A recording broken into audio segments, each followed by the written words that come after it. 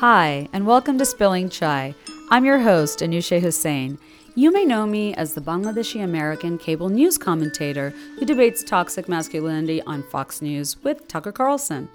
Or maybe you've read my articles on CNN about toxic white supremacy. While I may be a pro at giving my opinion and analysis on the headlines, something you don't get to hear me do as much is ask the questions and talk about something other than the news. And that's what I'm all about doing right now because seriously, between coronavirus, climate change, and Italy being on lockdown, my Persian cats and I need a detox from the outrage. This podcast, Spilling Chai, is about conversations. I want to feel inspired, and radio is such a great medium to have really in-depth conversations and to take the time to have them. In this show, I'm going to be talking to brilliant writers, passionate activists, and amazing artists, and I want you to join us. This podcast is also a PSA on behalf of all brown people that in most of Asia and the Middle East, chai is not a latte. Instead, it's the best kind of tea, and on this podcast, we are all about spilling it. So pour your cup and sit down with us.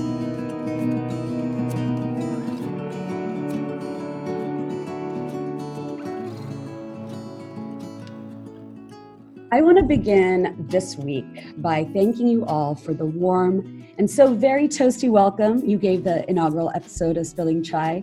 Thank you for subscribing, reviewing, and most importantly, for listening to us. So it is self-isolation days here in Washington, D.C. We are all feeling isolated, frustrated, and scared of what's to come. But if there's something at the forefront of all of our minds right now, aside from when the heck are we going to get out of our homes, it's our health. It's our own health, our family's health, the health of our kids, the health of our elderly parents, grandparents.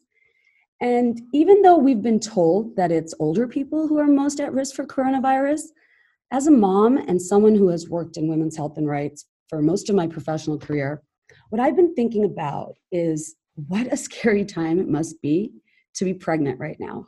I mean, we're not even supposed to go to the hospital unless it's a very serious emergency.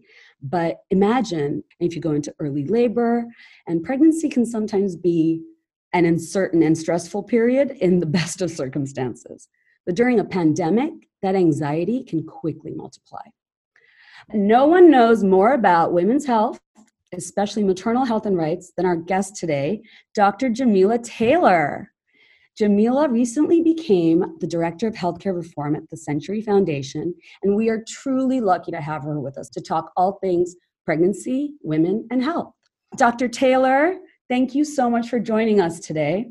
Thank you for having me. Let's get straight to the point. How are you surviving?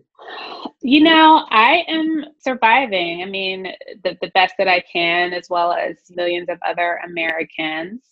You know, I will say that a particular struggle for me has been really having the responsibility of tracking COVID-19 and the public health response, as well as some of the negotiations that are happening on Capitol Hill. At the same time, managing, taking care of my own family and myself and making sure that we stay safe. So it is definitely a crazy time, but doing what I can to stay grounded, making sure I take those daily walks / runs, depending on how much time I have. So yeah, I'm coping just like the rest of us. You know, what I think is so fascinating about this and what I think has really shocked people, especially outside of America, with how coronavirus has brought the United States to its knees, much like it's brought the whole world to its knees. But it's really exposed to the world what women's rights advocates have known for a long time, which is how weak and vulnerable the American healthcare system is. Absolutely. And people are shocked always whenever they hear the stats about maternal health in America and maternal mortality in America and how America has the highest maternal mortality numbers amongst industrialized nations. But people are shocked about that. But people are also shocked about the fact that we don't have paid leave, healthcare, insurance. So these are issues that we know about it in our field, but the world is kind of discovering now.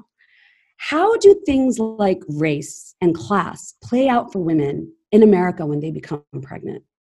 You're right, Anusha. I mean, it's really, particularly in this moment, I think a thing that is shedding a spotlight, not only how much the United States is not prepared from a public health perspective, from an economic perspective of this, but also it sheds a spotlight on inequities in this country. And, when we look at the issues around maternal mortality and morbidity, we know that Black women are 2 to 3 times more likely to die of a maternal death compared to white women. Those stats are similar to Native women. They also are much more likely to die of maternal death.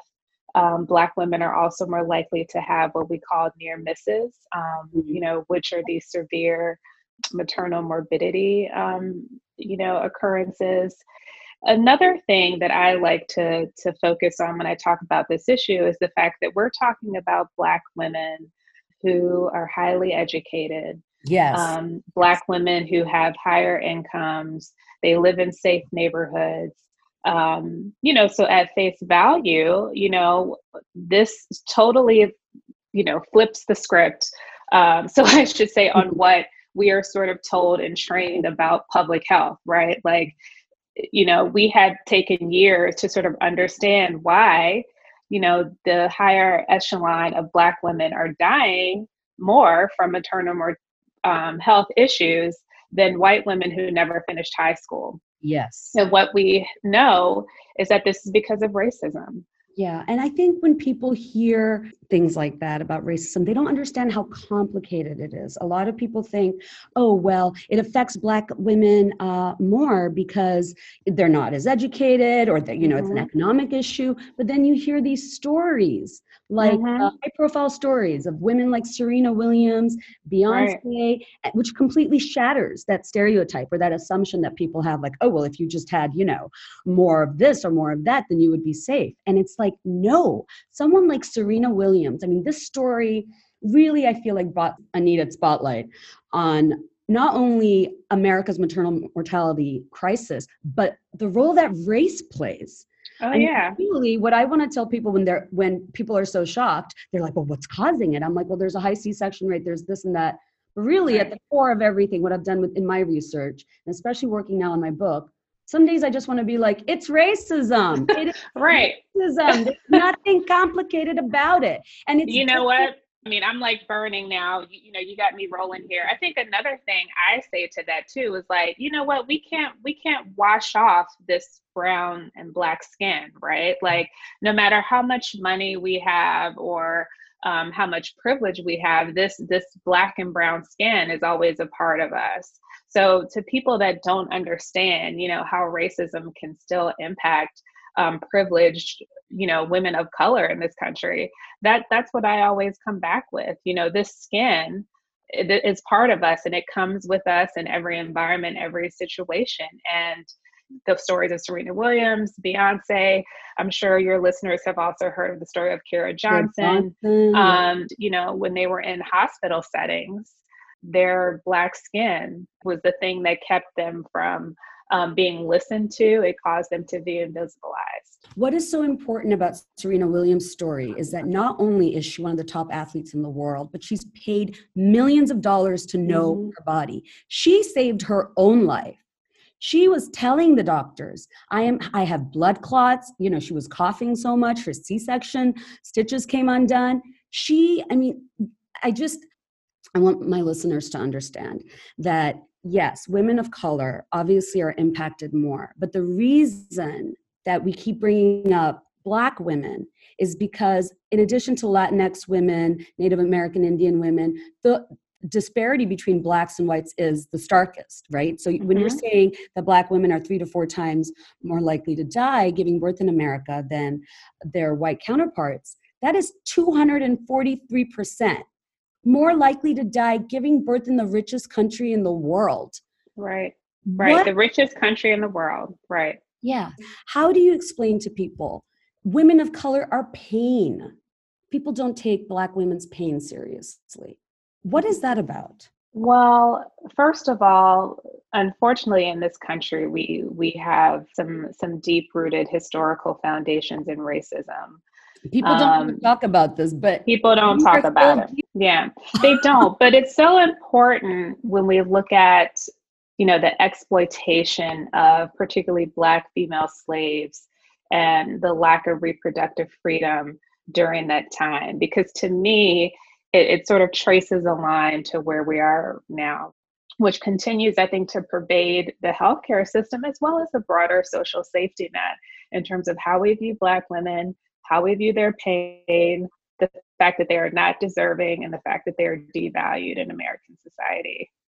I just think that is so ironic because if I've learned anything from living in America for the past, almost 2 decades, it's that I feel like Black women are the backbone of this country, and I just feel like if you ever, I don't know, I always tell all the Black women in my life, like, just listen. If America just listens to Black women, Everything they're would all be missionaries in the mind. yes, the world would be a better place. This country would be a Really. much better place. Yeah. I And the mean, this country Democratic was Party. built.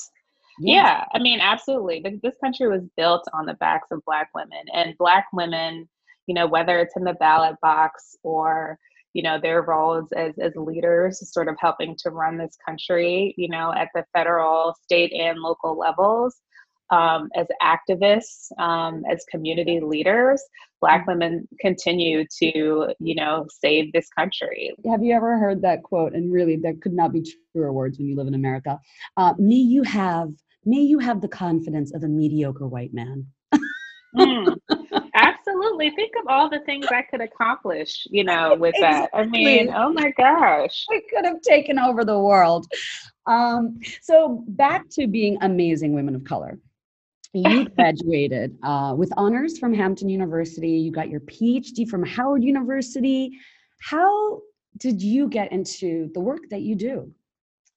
Wow. Well, you know what? I was blessed to start working. I started working at the Virginia State Legislature, back in Richmond, Virginia, when I was an undergrad, and really enjoyed sort of a taste of working on the political / legislative side of things.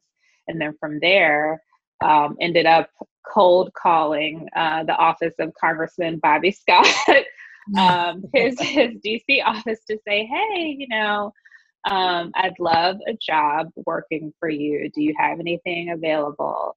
And it just so happened that they did. And so worked for Mr. Scott for a number of years, first in his district office in Richmond, Virginia, and then working for him in DC as well. And so that was really how I sort of started. So you cold called and it worked? I cold called and it worked. Yes. And I will say, I cold called and it worked. When I was in grade school, I knew I always wanted to do something in the law / policy space. And that's sort of where I was led, and, really enjoyed working on the Hill. It's definitely not for the weak of heart. It was a really cool opportunity. I enjoyed it. My job now is a little bit different. I mean, I'm still focused on women's health. Now it's more healthcare reform. Yeah, right? it's more healthcare generally. But the great thing is, I was able to come into this organization that is a 100-year-old think tank that had not previously focused on women's health issues, and not even through a racial lens as well. And I have been able to bring that to the organization. And I'm blessed to be able to bring, the gender and race work into a new space, which has been really cool. So I've been around for a long time now, actually. I'm like 20 years. I know, 2 decades. Wow. Which is really long, but I'm blessed to be able to work on issues that I care deeply about. No woman should die giving birth. First of all, this is the most frustrating thing about working and being passionate about this issue. For me, is that it's not like AIDS. It's not like cancer. We're not looking for a cure. Right. We know exactly what to do. And, Right. what I love about your work is that I mean, I'm such a big fan, Jamila. I have to tell our listeners really quick that back in the day when I Yes. used to work, when I was a feminist policy analyst and my feminist majority days, Jamila remembers as well. But before I knew you and I used to see you, we used to go to these briefings on the Hill and you were always so fashionable, so put together. And I just want to be like, I want to be her. I mean, my boss used to make me call Jamila. We would be going to the same meetings and then she'd want me to give her like an update. And then she'd be like, let's call Jamila. I'm just going to call Jamila Taylor.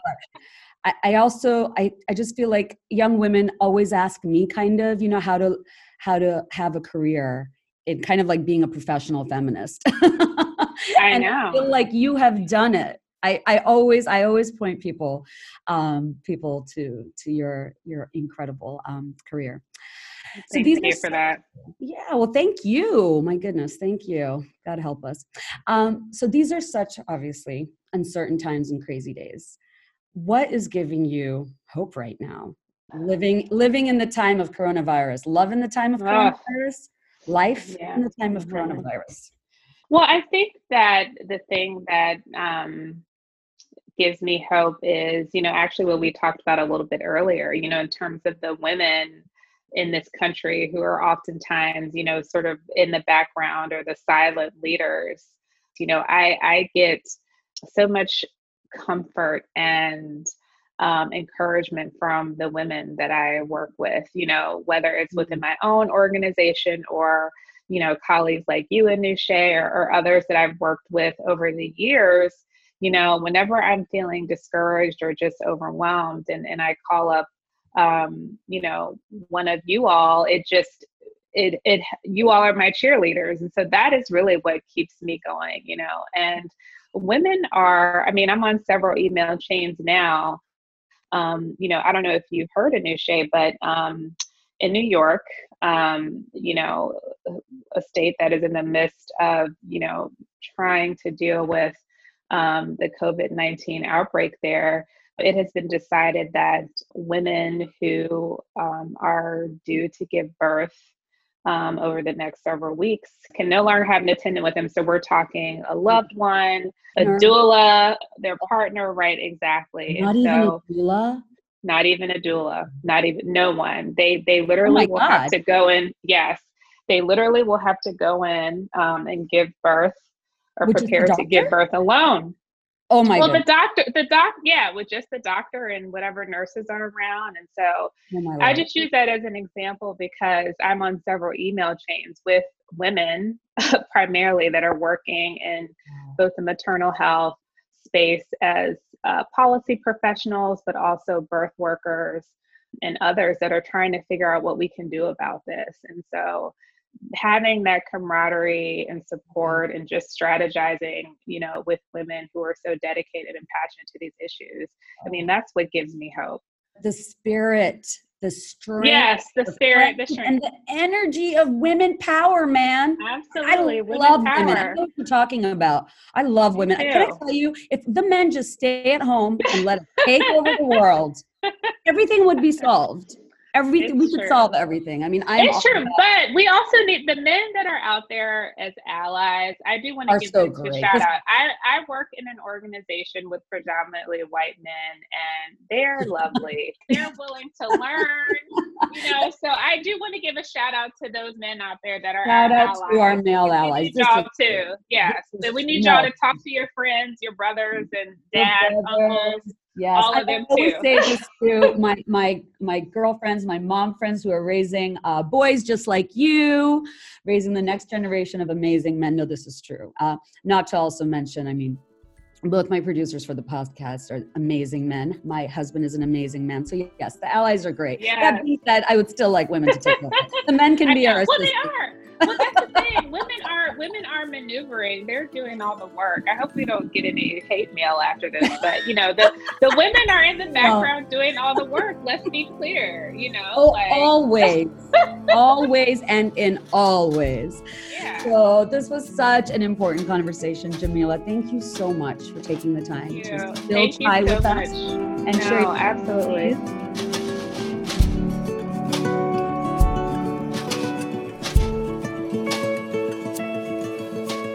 These are tough days, guys, but stay at home, stay safe, stay grateful. Keep your eyes on the silver linings because it might be hard to see them, but they're there. If you enjoyed this episode, my dear, dear listeners, please subscribe on your favorite podcast app. And until next time, let's keep brewing the chai.